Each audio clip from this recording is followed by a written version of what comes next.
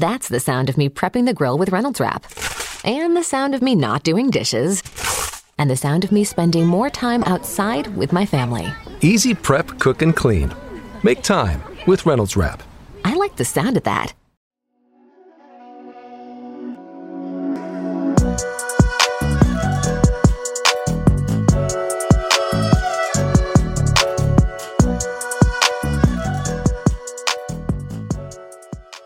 What's up, friends? Good to be back with you. My name is Tim, and welcome to the New Evangelicals podcast. If this is your first time listening, thank you. Thank you so much for listening. There are so many podcasts out there, and to know that you're listening to ours, it means a lot. On this episode, I brought on Keith and Sheila Gregorie. Now, I've talked to Sheila before, and by the way, if I mispronounce their last names, I'm so sorry. I'm reading off a little script here, and maybe I just butchered the last name. If I did, forgive me, guys. I'm so sorry. I've talked to Sheila before. She's been on the podcast because she wrote a book called The Great Sex Rescue, which a lot of people picked up and really enjoyed. And now Keith wrote a book called The Good Guy's Guide to Great Sex. So I brought him on, along with Sheila, to talk about the book, why they wrote it, marriage dynamics, and also Keith's journey, and also Sheila's, of going from a complementarian marriage to an egalitarian model. So we talk about that. Now, one thing I will say, we do talk about pornography at the end of this, and Sheila and Keith are proponents of not using porn in any circumstance. For some people, that might be too conservative. For others, the fact that we're even talking about this might be too liberal. I get that. I'm not asking you to endorse these views or to shift your perspective. I'm simply bringing on guests to kind of just expose people to the different ways that people view these issues. As many of you probably know, a couple months ago, I had on Justin Oberste, who he said as a therapist, he recommends healthy porn to couples for their sex lives. And a lot of people were out there were like, I don't know how I feel about this. And I agree. For me too, I was like, I'm not sure how I feel about this. But the goal here is just to expose people to the different ways of seeing these kinds of topics. So I hope you enjoyed this episode. That being said, I have massive news, friends.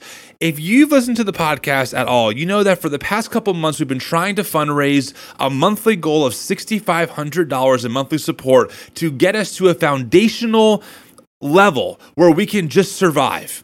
We hit that goal earlier this month. Thank you so much for the monthly support. That covers my time, that covers our overhead, and now we have a foundation that we can start building a real house off of. So thank you to all the supporters out there. Whether you give one time or you give monthly, it means so much. As you know, we do all this work completely paywall free, meaning there's no Patreon, there's no bonus episodes behind a paywall. You don't get special access to me for $10 a month. We just trust that the community will be generous and that our needs will be taken care of. And because of your generosity, they are.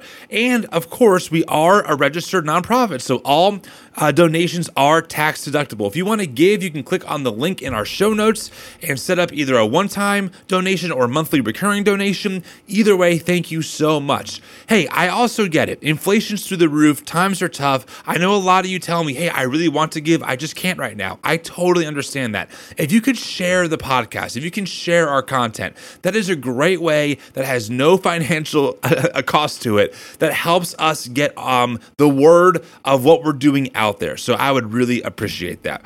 One last thing I want to add, usually I do a little spot for Mad Priest Coffee right now, and I'm going to do one, but I want to say it's shifted a little bit. So before, Mad Priest Coffee, which, by the way, makes amazing coffee that is hilarious. Like, their brand's amazing. For example, I like the Dark Night of the Soul blend. Isn't that amazing? I mean, what a great name. They also have some great merch like I Kissed Shit Coffee Goodbye. I just love how they play on evangelical culture and also are doing really good things. They're fighting Christian nationalism. They're trying to be part of fixing the migrant crisis that so many in the world face. I love that they use their finances and use their platform to push for healthy and for good things in the world, which is why we're a partner of them. Now, here's what changed. Before, our discount code only worked on a specific part of the website, but now they've expanded it to anything on the website. So if you go to madpriestcoffee.com and in the checkout type in TNE20, you will get 20% off your order, which is amazing. I highly recommend giving them a shot. Their coffee is delicious. They're a small company in Tennessee. They treat their employees well. They focus on social causes. They are committed to making fun of evangelical culture, which is great. So go buy their coffee. All right, friends, without further ado, here is my interview with Keith and Sheila. Hope you enjoy it.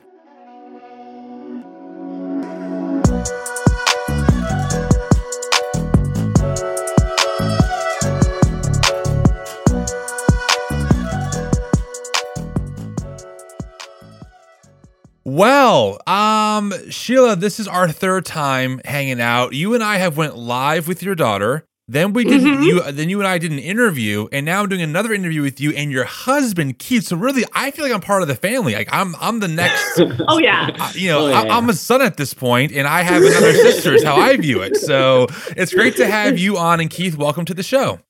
Yeah, thanks. So, I want to start here. Sheila, you and I have had an interview. I kind of know your background, but Keith, you are the mystery man to me. So why don't you kind of give me some of your background? Who are you? And you wrote a book, The Good Guy's Guide to Great Sex. And what got you thinking about writing a book like this? The floor is yours. So Sheila and I wrote the book together. Okay.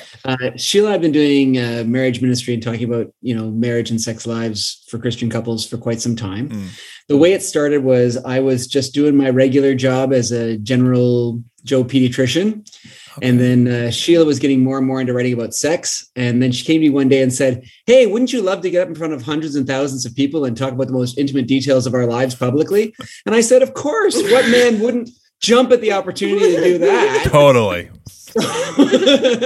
So I started getting involved as well, and we've been working together for years now. And this is sort of a culmination of all that, and trying to put some things into words that we've been feeling for a long time, and trying to give a different perspective on some of these topics than you've heard in the Christian church, that we hope have a bit more of a healthy mindset. Mm-hmm. Okay, so I know that Sheila is well known in a lot of the circles I'm a part of, really kind of, I guess we could say, deconstructing purity culture, pushing us into better, pastures and greener pastures here. But Keith, for you, I mean, how did you grow up? Did you grow up in evangelical spaces? Like, was purity culture a thing for you? What is your background with that? So, okay, that's a whole podcast in itself. But the Coles Notes version is that I grew up in a sort of a mainline church. Okay. Then I became an atheist. Okay. And then I became an evangelical Christian when I was about 18 or 19. Okay. And then I've been going through the same kind of deconstructing journey in the last few years as everyone else has been as well too. So okay. Yeah. And you are currently a pediatrician? Yep. Wow, that's so cool. Yeah. So you're obviously educated. That's very cool. Yeah, no, it's great. It's a good job. Okay, great. But he understands science, which is cool because we do studies. Yes. Well, we all know that science has a liberal agenda to brainwash people, so you really can't trust it. We all know that objective data can be easily twisted. Easily. All right. So whereas opinions of preachers are infallible. Yeah. You nailed it. I mean, that is the whole podcast. We can stop recording right now. You summed it up so well. All right. So I'm trying to get the timeline here. So Sheila, you're doing your blog, and that kind of explodes. You become an author. The book does really well. So when did you both decide, like, hey, we have to write something like the next step, and we're going to call it the good guy's guide to great sex? Like, how did that kind of become a thing? Well, okay. So I started talking about marriage and sex back in 2008. And in 2012, I wrote the original version of The Good Girl's Guide to Great Sex. So the new one is coming out in March. The two books are launching together. Okay. I would say that Keith and I have always been egalitarian in our views on marriage. Okay. And I hid that pretty well on the blog for a long time, kind of deliberately, because I wanted to get enough of a following of mainstream evangelicals without turning them off, that I could teach healthy stuff without necessarily, being in your face. Right. And that worked really well because I got a really big following. And then I was able to start speaking up about things that I thought were harmful, starting in about 2017. And then all hell broke loose in 2019. When I actually read Love and Respect. And I told you about that on the last podcast I was on. because I had never read the Christian marriage books before. And so while I knew that I didn't agree with male hierarchy, I just didn't realize how really toxic the sex teaching was. I thought at least they'd be talking about sex, right? Because like orgasms are orgasms, right? But apparently not. So, so that's when we did the huge survey of women, which turned into the Great Sex Rescue. And that book, which I'm most known for, is really about tearing down the evangelical teachings that have been harmful, and looking at what's really biblical. And then what we're trying to do with these two books is say, okay, what if we just started off healthy from the beginning? Like, what if we didn't say anything really toxic and we just started off healthy? And what would it look like to build healthy sex from the ground up? Okay. Yeah, that makes a lot of sense. So regarding your marriage, right? So you mentioned that like you were egalitarian, but kind of kept it maybe a little more under wraps because you knew your audience, which I understand. What was it like for you and Keith? Like when you, I guess, first got married, did you kind of decide early on, like, hey, we're going to have a marriage that's this way? Or did you have to kind of shift from, like, I grew up in evangelical culture, so I was taught that, my wife needs to submit and I need to lead well, etc. And I rejected that pretty early on in my life. Like, actually, I hate that word, like submit. Like it's a yucky word to me, and I'm not going to be a dictator in my house. It can't work like that. But how about for you two? Was it kind of like a yes right away on the same page, or did you have to kind of grow into it? Well, I would say for me that because I didn't become an evangelical till I was much later in life, I came with a natural, sense that egalitarianism made the most sense. But I heard constantly this preaching that, you're not a godly man unless you're the leader, this kind of stuff. And so right. I must admit that early in our marriage, I bought into a lot of that stuff. I was being told constantly that you're kowtowing to feminist culture. You're abandoning the word of God to follow, worldly teachings and that kind of stuff. And it's hard to fight back. You want to be a good Christian man. Right. And so, I took on more of that kind of a mindset. And so I would say that, there was a brief period where I was kind of swayed into that sort of viewpoint, and it wreaked havoc. It was terrible. And we eventually moved out of that. And well, Sheila was never there, but I moved out of it too, because I realized it was doing damage. It was doing tremendous damage. Yeah. And so I did go there because I was taught that was the way that good Christians were. And I saw the bad fruit. And thankfully, I remembered Jesus saying, a good tree cannot bear bad fruit. So if you call something good and you see it bearing bad fruit, it's not good. You may think it's what God's saying, but if it's bearing bad fruit, it can't be from God. And that's the whole point of these studies, is that they're showing not just that people think these teachings are harmful. The study actually looked at people and said, do you have satisfaction in your marriage? And then asked, do you believe these things? And then she divided those people up. The people who answered, yes, I believe, what was their marital satisfaction like? And the people who said, no, I don't believe that, what was their marital satisfaction like? And she found a big difference. The people who believed these toxic teachings had worse marriages and worse sex lives. It's not like she asked people's opinions. It's a scientific study that showed if you believe these things, you will have a worse marriage. Okay, let's park there for a second. Let's unpack that. Sheila, I know that last time we spoke, you mentioned that part of your book, The Great Sex Rescue, was doing a study, one of the largest, I think, ever for women. Is this the same study, or is this a different study that you both did? We also did men. So after that, we surveyed guys. Okay. And so the survey results are in the Good Guys Guide to Great Sex. A lot of them, not everything, but a lot of them are there. There's way too much to put everything in.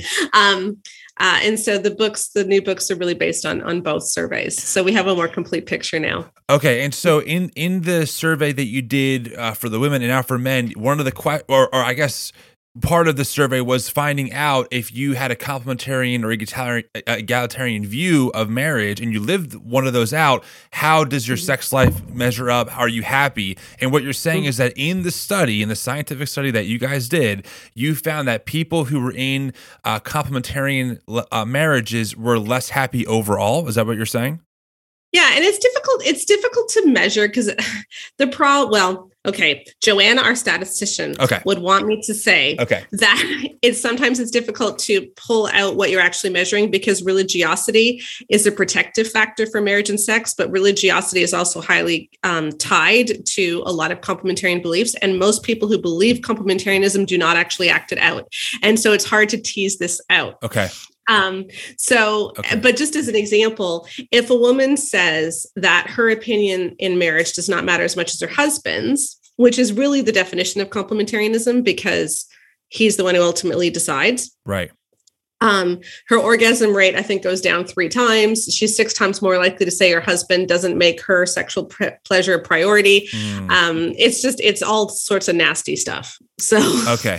Well, that's interesting because, I think a lot of people, right? Like, for example, we can use my account. We've gotten many DMs over the year, probably close to 10,000. And we've heard these kinds of things, people who grew up in, like you said earlier, Keith, who tried to wear the pants of complementarianism, often come away saying how much it ruined their marriage or their sex life or just even their own sense of self-worth. So having you say that, hey, even in our studies scientifically, we found similar trends kind of affirms what at least our perception has been on this end of things. Does that make sense? Yeah, absolutely. And here's something else that's sort of interesting. At least I find this totally interesting. Okay. The majority of people who believe that the husband should make the final decision do not do that.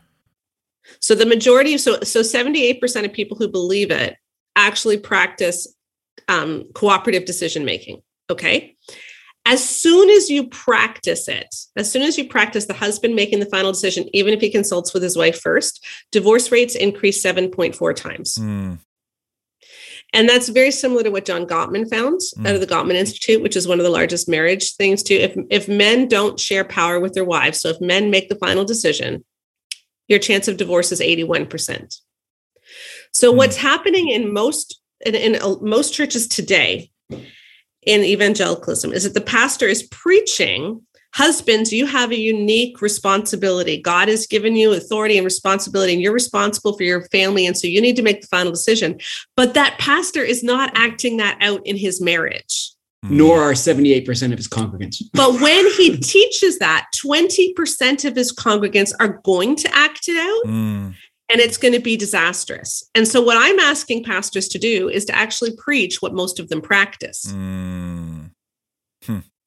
Wow. I'm just sitting with that and letting that sink in for a minute because it makes a lot of sense though, because again, like there's a reason why people are leaving, these spaces, and a lot of them are complementarian. And I can't tell you how many women I've talked to, on Instagram and in DMs and emails saying that, like they grew up evangelical, were told to submit to their husband, turned out their husband was an abuser, and they had to leave the marriage or something like that, some kind of story. And so it just is very fascinating to hear that even statistically speaking, the pastors who preach this ideology, right, don't even really practice it because it wouldn't work for them either if they actually tried it.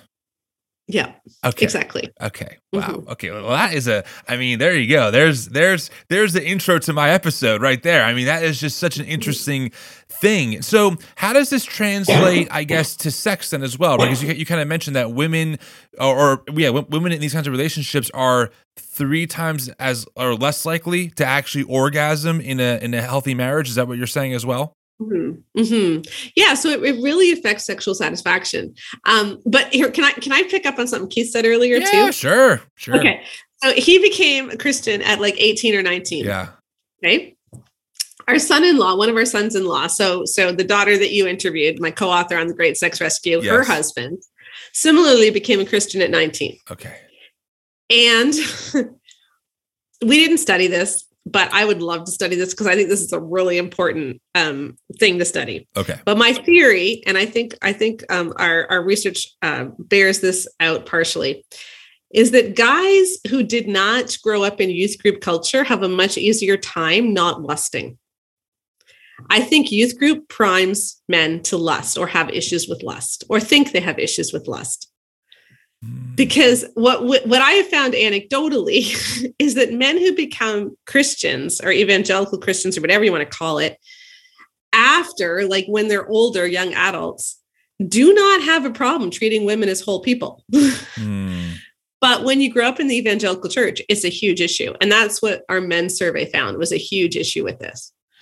You've probably heard that before, Tim, like 95% of men struggle with lust and the other 5% struggle with lying. Yes, I definitely heard something like that. Yeah. That kind of stuff. Yes. Yeah. Mm-hmm. So in our men's survey, we simply asked the question, do you find that you have a personal struggle with lust? A daily struggle with lust. Which is what they say with Every Man's Battle. There's a book called, you know. I read the books. Okay. Wild at Heart somewhere in this room. I totally get it. Yes. Yeah. So we asked that question to these 3,000 men, and 75% reported a daily struggle with lust. 75%. Which to me, that's already like a massively important finding. It's like 25% of guys are like, no, I'm good. Right. That message is not in the church. Right. And the message in the church would be, well, something's wrong with those 25% of guys. Right. They're lying. They're lying or something like that. Yeah. Right. They're lying or something else, or, whatever. But we suspected that it's because of the unhealthy way we talk about lust in the church.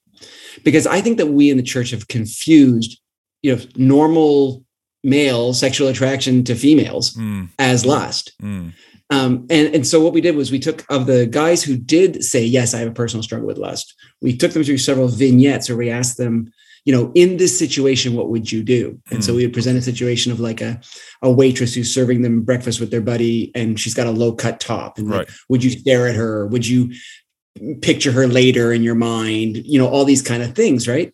To see like, would they actually lust? And we found that like half of the guys who report lusting don't lust in any of the scenarios we gave them. So they feel, go ahead, Sheila. Yeah. And they don't have a struggle with porn, and they don't have like a mental Rolodex going through their head, as Shanti Feldon says men do, of all the women that they've seen and all the porn they've watched. Yeah. So these men say, I have a personal struggle with lust daily, and they don't show any evidence of it at all. So what are they feeling is lust? And I think it's because they think, I noticed a pretty woman and I was attracted to look at her, and oh my gosh, I'm such a horrible, sinful person. Right. I think it's what's happening. Right. What is like normal biology, right, is suddenly evil and demonic and like must be restrained over the top to a point where I shouldn't even have a desire to find someone attractive. That it's like, well, that's just normal. Yeah. And it's like you actually need to erase the women in your life. Like in Every Man's Battle, they actually tell you if you're going into an office building, make it a practice to turn away from the receptionist. So don't look at the receptionist, because chances are she's bending over her desk. Oh my goodness. So it's very important for you to ignore the women that you come in contact with on a daily basis. Because we bought this lie that the only way you can look at a woman is sexually. Right. So if you don't want to look at a woman sexually, don't look at her. Right. Right. And it's terrible. And as I've said so many times, Jesus did not refuse to look at women. Jesus chose to truly see women. And one of my favorite things Jesus ever said was he turns to the Pharisees when the woman is putting perfume on his feet, and he asks them, do you see this woman? That is Jesus' heart. Do you see this woman? And the evangelical church is telling men, don't look.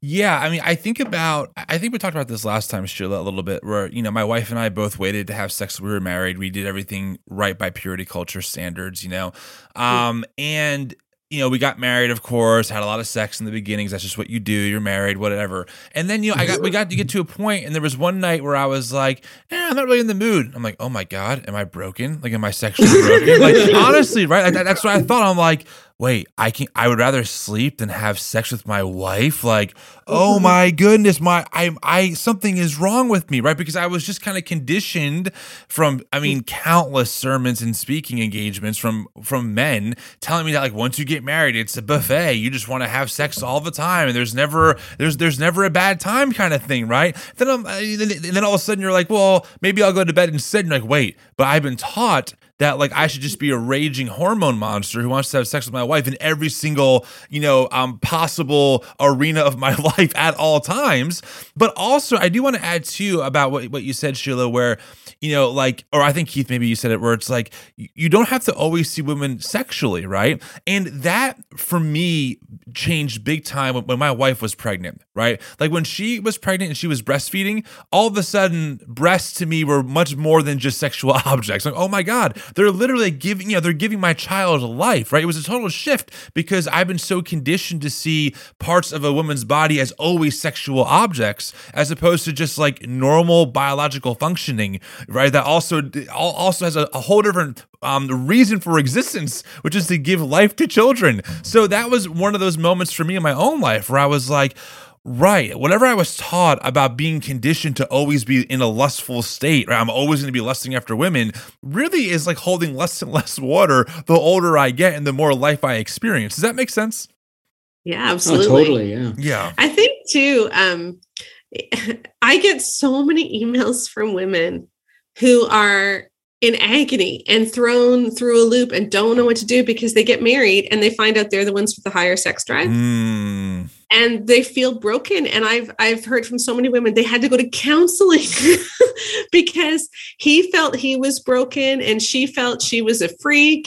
And no, you just simply have a difference in libidos. And the problem is most of our resources talk about men have a high libido and women have a low libido. And that's why in both books, we took pains to not talk about men and women, but to talk about higher drive and lower drive. And recognizing that can even shift, like over time, over the month, and so how do we just resolve these things without always making them gendered? Yes. Mm-hmm. Wow. Yeah. I love that. Keith, did you want to add anything to that before we move on a little bit? I just say that we, a lot of times in the some parts of the church, they notice that men and women tend to be a little different. So instead of saying, hey, let's follow godly Christian principles and try and live our lives to the best we can, and therefore I'll be the best man I can be, or I'll be the best woman I can be, depending on that, they say, okay, let's tell you how to be a woman. Let's tell you how to be a man. Mm-hmm. And it just causes destruction, because what if you're one of the women that has the higher drive and you're one of the men that has the lower drive? Right. You're not abnormal. There's nothing wrong with you. Right. And so instead of teaching the Christian principle of just what is charity, what is, what is loving, what is caring, all that kind of stuff, we start these gender role rigidity, and it just gets us into more and more trouble. Well, I really love that because, I mean, Keith, I don't obviously know you, but you seem a little more reserved personality wise, right? And I myself, I don't know, I'm really more reserved than Sheila and you. Oh, gee, maybe. I mean, I'm no expert here. I don't want to assume, but just from like getting to know you so far, and also, I mean, I grew up again in the system. I read Wild at Heart. I read all the manly books, and you kind of get this impression a man is type A and assertive and like wants to hunt all the time and be outdoors. And while I definitely have personality traits of just being a type A in some ways, I was never outdoorsy. I didn't want to go hunting, and honestly, I'm more emotional. Like I feel things deeply and I cry easily. And so, in the beginning, it was just very much like you kind of said, like, oh, am I broken? Like, is there something wrong with me? Am I not being the godly man that I'm called to be? Because I don't want to go out and hunt animals all day, in the outback. Like that sounds like hell to me.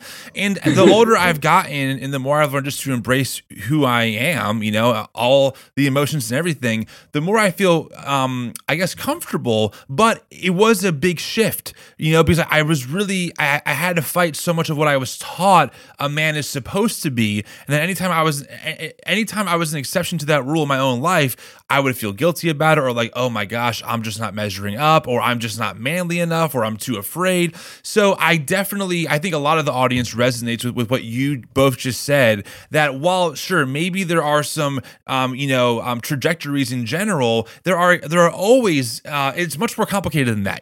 Some women have higher sex drives than their partner and vice versa. And so when you talk about higher and lower libidos, that's a better way of addressing the issue than all men just want to have sex more often than all women do, right? It's not that is not a healthy framework to operate in. Mm-hmm. Yeah, exactly. And wouldn't it be great if we could just look at this from a data-driven standpoint instead of all of the the boxes that we've painted ourselves in. And that's really what we're trying to do. I think the other issue with this typical man that we often get is that in the church, men are allowed to express anger and like excitement or whatever, but they're not really allowed to express any other negative emotion. So you're not allowed to be sad. You're not allowed to feel rejected. You're not allowed to feel scared, because that wouldn't be a real man. Right. And so what often happens is that men can sexualize their emotions. And so when you feel rejected, when you feel insecure, when you're scared about the job interview tomorrow, when you feel distant, whatever, you want to have sex because that's the only way that you can resolve these feelings. And so a lot of what's happening is that we have replaced healthy emotional connection and communication with sex. Because sex allows you to feel connected without having to do the work of connection. And it can become a shortcut. Now, sex can help you feel connected. And you know what? If he's got a job interview tomorrow, sex is often a really fun thing to do. So I'm not saying that's a bad thing. Right. I'm just saying that it can become an unhealthy pattern when we separate sex from our emotional selves. And that's what we've often done, because we've actually separated guys from their emotional selves in the evangelical church. And it's like, how can we integrate that? And that's why a big part of what we talk about is that sex isn't only physical, it's emotional as well. And so how can we grow that emotional side of our sex life so that we really do feel connected inside and outside of the bedroom? That makes it better anyway. Yeah. That's the sound of me prepping the grill with Reynolds Wrap. And the sound of me not doing dishes. And the sound of me spending more time outside with my family. Easy prep, cook, and clean. Make time with Reynolds Wrap. I like the sound of that. So let's get into the book a little bit. I got the manuscript right here. I was looking over it before we started recording earlier this morning. So my first question is, the book is called The Good Guy's Guide to Great Sex. Why a book on sex for men? Why not, let's unpack complementarian theology, or like maybe like a different title that's a little more wild at heartish, right? For just for men in general. Why the focus on good sex? 47. 47?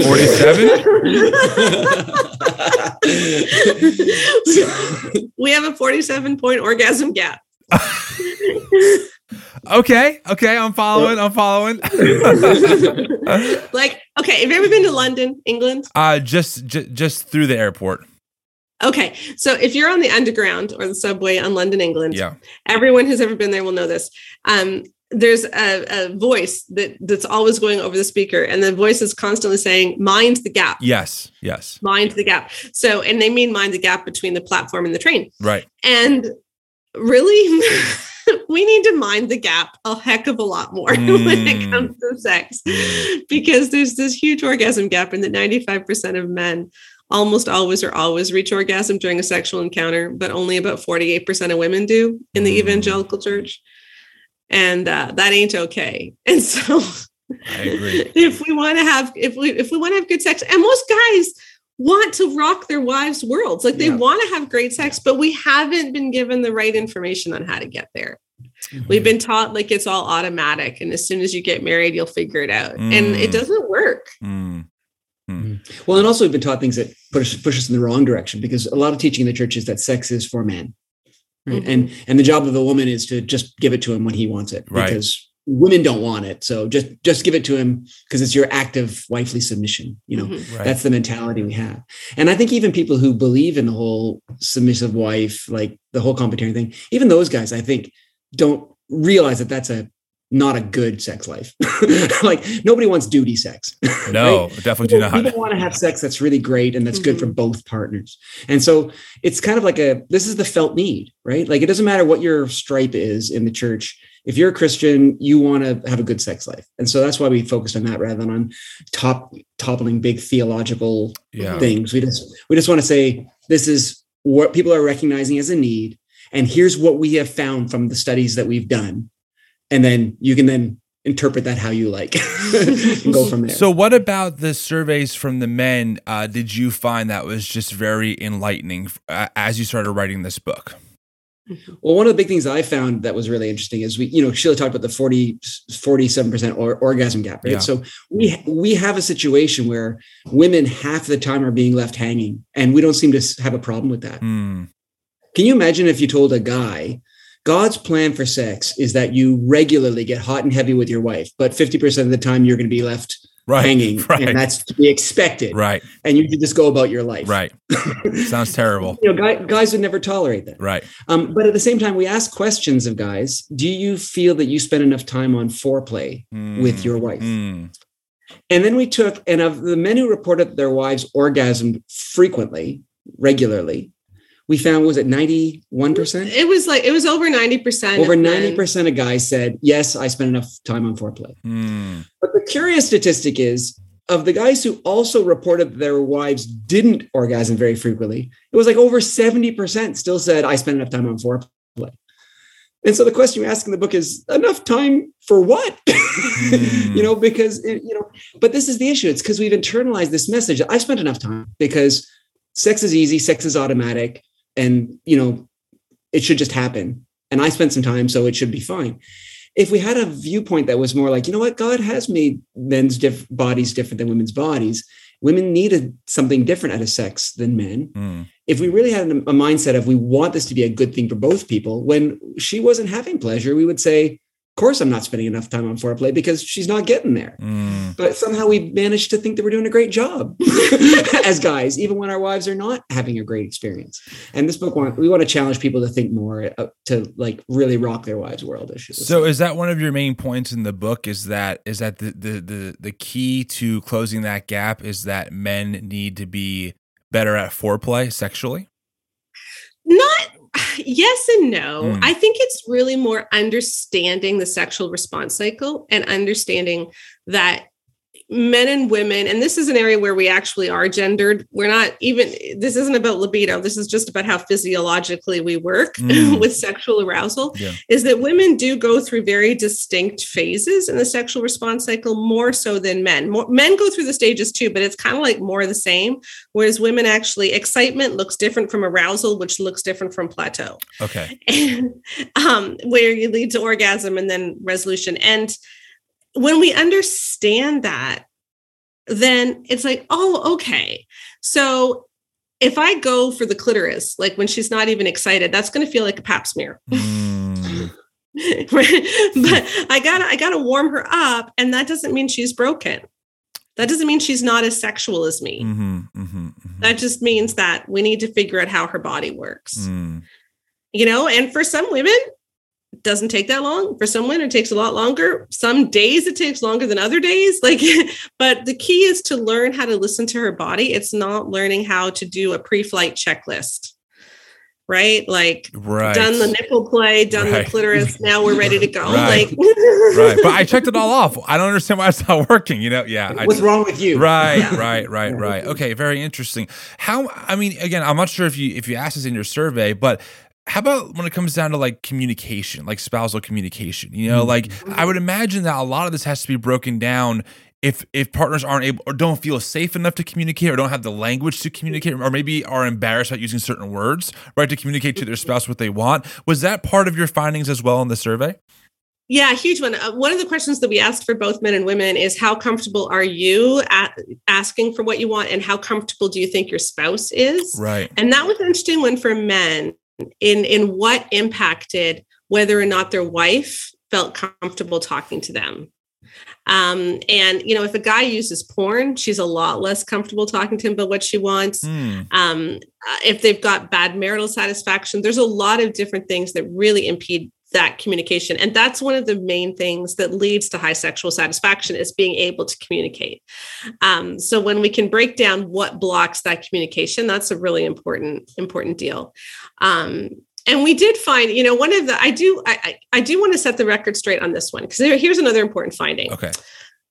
49.6% or something of evangelical men that we surveyed have a current relationship with porn. So they're currently using porn. Now, most are using it intermittently or rarely, but they're still using it currently. So that's almost 50%, not completely 50%, but almost 50%, but it's not 80%. And I've heard those, you've probably heard those stats too, that like 70% of Christian men use porn. That's just not based in research. And even if you look at other peer-reviewed studies of the general population, even if you're looking at like college-aged men and the general population, you tend to not get over like 85% of college-aged men using porn regularly. So we have this mentality in the church that is regularizing porn use, and it isn't something that all men use. Yes, it's half, but it's not 80%. And I think we need to be a lot more careful in how we talk about porn, because we found porn is extremely destructive. And the more porn you use and the longer you've used it and the younger you were when you started, the more destructive it is. But it isn't to every man. And I think that when we talk about how like 80% of pastors are using porn, again, we did not find that, or things like that, then it kind of makes it seem like, well, everybody is, so what can you expect? And it's like, no, you can expect that he doesn't use porn, and you can put your foot down and say, no, we're not doing that. Like this isn't acceptable in our marriage. And moreover, one of the things we found in the study is we looked at bad outcomes in marriage, and we linked it to how much porn you use. So we divided guys into intermittent, rare, weekly, and daily use. And then we looked at, bad outcomes in marriage, and we found consistently what we call like a dose response effect. So if there's a bad effect that it can have on your marriage, the more porn you use, the worse that effect got. So, if you never use porn, your rate of, for instance, erectile dysfunction was way lower than a person who used it every day, and so on and so forth. And so to me, that again, it's a really nice study that shows the damaging effects of porn, because we have people outside the church saying, "Oh, porn is it's not a big deal, it's fine," And the only reason porn hurts people is because they feel guilty about it. And that's actually not true, because everybody in our survey was all Christians who ostensibly believe porn's bad. The only difference was how much they actually did use it. The ones that used it more were hurt more. So that to me shows that porn is bad. Yeah. But here's another interesting thing is that when we looked at the numbers, it's not only porn that's the problem. It's more what Andrew Bauman, who's he runs some sex addiction counseling centers, but what he calls the pornified style of relating. So the more, it's not just using porn, it's really the more you believe that your wife is obligated to have sex with you and that she should have sex with you to stop you from watching porn. Guys who never watch porn but believe those things have almost as negative outcomes. So it's not just the watching porn, it's how you relate to your wife and how you see sex. And when you have this very pornified style of relating, so my wife exists to serve me and I'm entitled to get served, that's a huge issue. And that's not okay. Right. I think what you're saying is that there's pornography out there that is dehumanizing to women. And when a man takes that and says, oh, my wife or partner should act like this, it's actually very dehumanizing to that person. And it creates major problems. Do you think that there is, regarding pornography and its use, do you think that there is... How do I ask this question? I guess I'm kind of curious because I've interviewed some people who have different perspectives on this from different vantage points, and I've heard some people make the argument that that certain types of pornography use can be mutually beneficial in the bedroom as like something to spice things up with. Have you found any studies that point to that being a healthy outcome long term, or not, or is that not really your focus for this kind of study? We certainly did not find it. Okay. We found that the more porn you used, it was uniformly bad on every measure. Okay, interesting. So we certainly did not find that. The other issue that I have, and I have a bigger issue with this than anything else, which is porn contributes to sex trafficking. It's the largest driver of sex trafficking in the world. And even so-called consensual porn, there's been so much information coming out that it isn't actually consensual. And the majority of women who are on some of these consensual porn sites were sexually abused as children. And, it's probably a trauma response. And are you really going to masturbate to someone's trauma response? Right. Like we need, there's a major ethical issue here that goes even beyond marital and sexual satisfaction and goes into major justice issues. That for me is even the bigger issue. Right. Right. Yeah. No, that makes a lot of sense. Okay. That's helpful. So I'm looking through some of like the bullet points of the book and some of the chapters. One of them says, when sex seems ugly. I'm curious, what does that mean? Break that down for us. So again, for a lot of women, sex has become really ugly because of porn use or the obligation sex message, or I need to have sex so that he doesn't watch porn. Like, do ministers and pastors even know how gross that is? Like, when you're preaching from the front, ladies, you need to understand how much he's tempted to lust after everything that moves. And you need to understand how he just goes out in public and all he sees is breasts and boobs. And if you don't give him something, he's going to lust or have an affair. Like, is that supposed to turn her on? Right. Man, that's some mojo for you, you know? Like, is that supposed to make her go, oh, wow, I really want to jump him now? Right. Like, you know? So instead of sex being a mutually, beneficial, pleasurable experience that we're both supposed to enjoy with each other, it becomes this like scary, horrible thing that you're doing to prevent your lust monster from exploding. Your lust monster, it's hilarious. Yes. And that is a hideous view of sex. We've made sex into something ugly. And women are naturally repulsed from that. And marriages which have that sort of mentality of sex, the guy thinks he's getting a good deal, but he's not. He's getting a shallow shell of what sex is actually supposed to be. And he's missing out himself as well as probably traumatizing his poor wife. And that's what that chapter's about, is let's reclaim sex to be the beautiful thing it's supposed to be. Yeah. I mean, I got to be honest with you and with the audience. I mean, my wife and I have a really good sex life. We communicate really well. Like, we kind of are the exception to this rule. We never, even coming out of period culture, we never had these moments of like her not being satisfied or vice versa. We always connect on that way. So I'm grateful for that. So, but because of that, it is hard for me to imagine asking my wife to have sex with me so that way I don't lust. Like, I'm like, how unmotivating must that be for her? I mean, if I get a hint that she's not in the mood, but she'll still have sex, I'm like, no, I'm totally good. Like, it's totally fine. We can wait. Like, there's no pressure here. But as I've been, again, reading DMs and listening to women, it seems like there are a lot of men out there who are like, great, like I'll take whatever I can get. And that self-centered focus for me, honestly, is unfathomable, but apparently it's very widespread coming from evangelical culture, which really blows my mind. Yeah, it's like evangelicalism sees sex in the same way that porn does. There's no difference, really, because sex is about the husband's physical release. Emerson Eggerichs actually said that in Love and Respect, that sex is about his physical release. Right. And she exists in order to serve him. And even what excites her is his excitement. Right.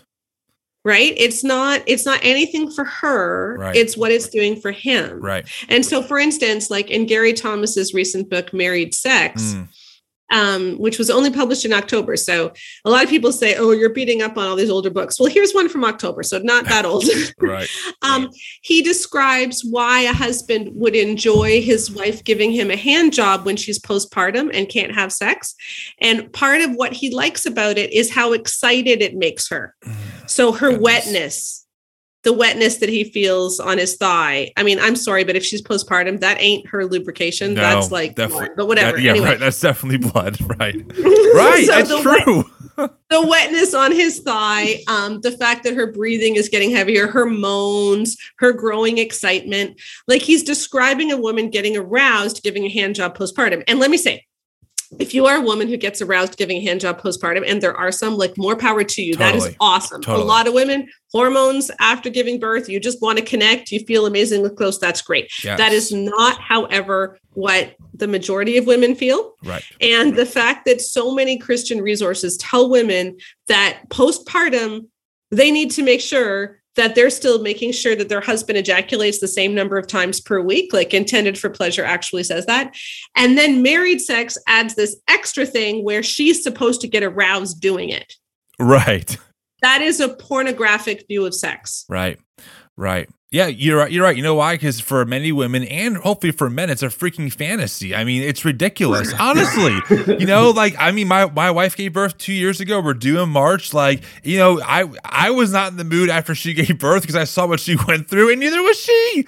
I'm just saying, it does blow my mind sometimes to be like, wait, this isn't like a Christian book. Like a woman who just birthed a child should be excited to give her husband a hand job like a week and a half after she gave birth. I'm sorry, that is just ridiculous. But I think, again, like you said, you're finding in your data, in your survey, a lot of men have kind of swallowed that as like, yes, this is just how it should go.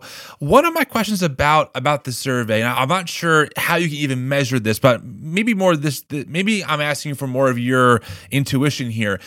Did you find that the men who are in these relationships where the orgasm gap is so large were like intentionally trying to have this large gap, or they were just super self-centered and didn't care about their partner, or was it more ignorance? Like, I just didn't know. I thought that we were on the same page. Turns out we're not. Any thoughts on that? I think a lot of it honestly is ignorance. And that's why I'm hoping the book helps. I believe the number is 29% of men do believe the obligation sex message. So do believe this entitlement mindset that my wife owes me sex, but it's 29%. It's not like 89%. Right, so that's good. Right, that's good. Right. But again, 71% of guys thought they did enough foreplay, even when she's not reaching orgasm. Right. And, so you need to wonder, I don't know that that's malice. I think in a lot of cases it is ignorance. And also a lot of the reasons sometimes that she's not reaching orgasm isn't necessarily to do with him. That's some things that we found in the Great Sex Rescue. It's some of the messages that she's internalized. I talk to so many guys who say, I would love to give my wife pleasure, but she will not let me. She just keeps saying, no, it's okay. Go ahead. Right. And she won't let me take the time. Right. And so many women have internalized a lot of shame, and a lot of these bad messages that even if he wants to, she won't. And so we have some challenges to guys in the Good Guy's Guide to Great Sex of how to overcome that as well. And one of the other things too, is that guys often just assume things that maybe are not necessarily true. So for instance, guys, we hear all the time guys saying, what do you mean obligation sex? I don't think she's obliged to have sex with me. If she doesn't want it, I don't want it. Right. That's what most guys would say. But most guys don't realize that what the women are talking about in their ladies' Bible studies is these books, which say, if your husband doesn't, he's going to watch porn. There's this book about, this woman who realized she contributed to the affair because she wasn't having sex enough. Right. This is what the women are talking about. And so we as men don't realize that they feel incredible pressure to perform. Right. And the book points that out. And the book says, it's really important for us as husbands to not just not pressure our wives, but to let our wives know that, we want their yes. We don't want them to just not say no. Right. Right. And so we need to make sure our wives 100% realize that they have the right and our support to say no at any point. Even if we're in the middle of things, they just change their mind. You know what? That's okay, sweetheart. Things have changed. I'm okay with that. Right. We need to be really, really reinforcing that with our wives. So then, because that's the building block of trust that you can then build a good sex life upon. So what's some of your advice for maybe people or partners out there who maybe are really in the thick of this, right? Maybe their wife has internalized some of these harmful messages, and maybe he has just been taught that, it's on demand whenever I need it because I don't want to, I don't want to look at porn. How do people start kind of coming out of this? What are some red flags maybe people should look out for in this part of the relationship to be like, hey, maybe this isn't as consensual or as loving as maybe I thought it was. Well, if she is never reaching orgasm, that's a big one, or rarely reaching orgasm, then you need to realize she doesn't feel like she can say no. Yeah, that's good. Okay. And for a lot of couples, the best thing you can do is go back to square one and maybe take sex off the table for a while. Okay. Why is it that we are so afraid of teenagers making out? You know, it's not because we're afraid of kissing. It's because we know if teenagers are lying down on a bed for a couple of hours making out, they're going to get seriously hot and bothered. Right. And then something else is going to happen. But the reason that they're kissing for that long is because they're not actually planning necessarily on doing the sex stuff. Right. They're just planning on doing the kissing stuff. And because that's all they're planning on doing, they do it for ages. And then they get really turned on and then the sex can happen. Right. Now that's a bigger conversation to have another time. But I'm just saying maybe if we take sex off the table, we'll get back to some of that. Let's just figure out how arousal works. Let's just figure out how your body works without the pressure to do anything else. And understanding that you can always say no. And a lot of people need to go back to the beginning. The last chapter in the appendix in both the new Good Girls Guide and the Good Guys Guide is the honeymoon.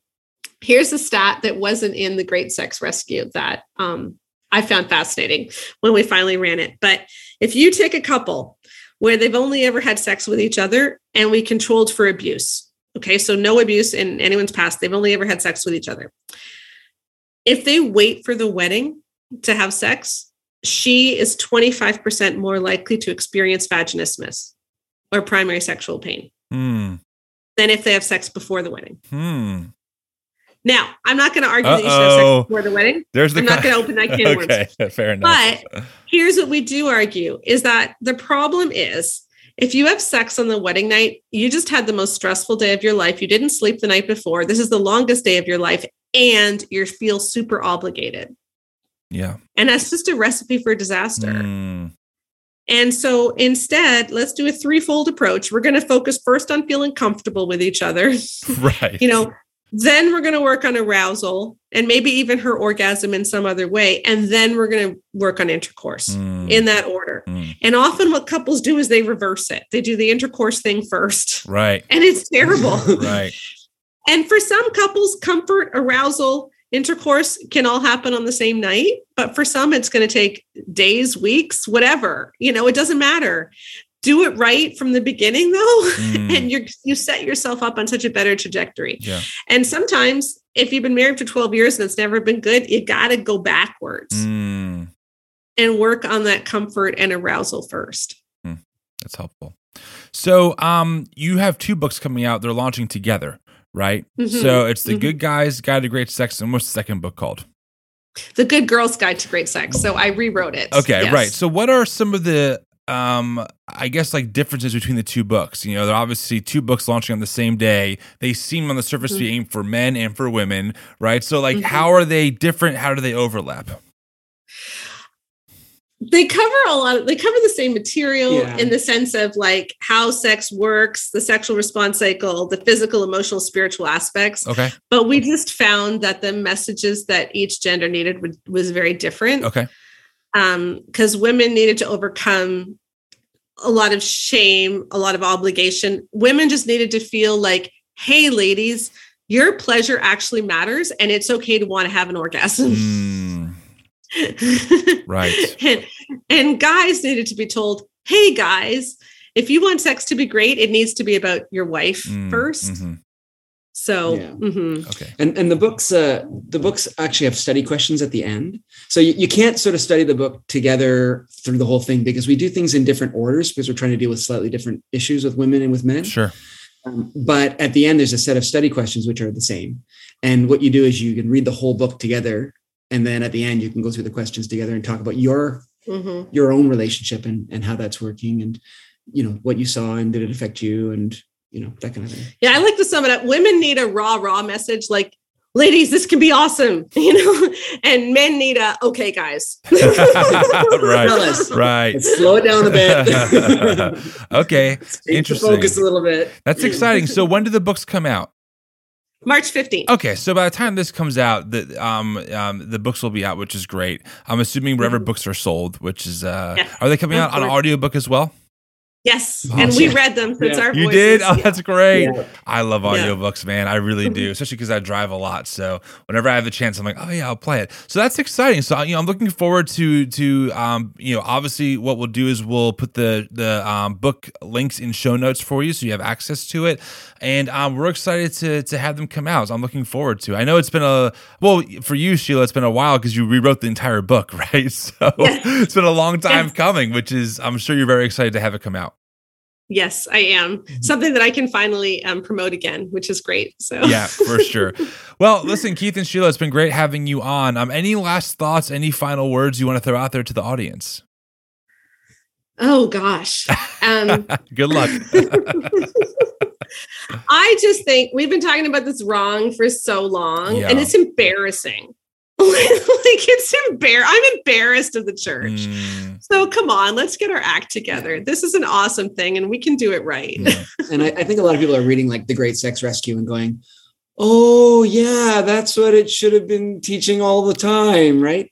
And we just hope that these books will be like that. We don't think these books are going to be like something that people are going to read and go, what? Where are they coming from? They're going to read this and go, oh my gosh, yes, that's the way sex is supposed to work in a Christian marriage. And it's going to make a lot of sense. And it's going to make people feel normal who should feel normal. And it's going to bring a lot of hope. We hope it will. Awesome. Well, thank you, Keith and Sheila, for making time. I'm sure we'll do it again. Thanks, Tim.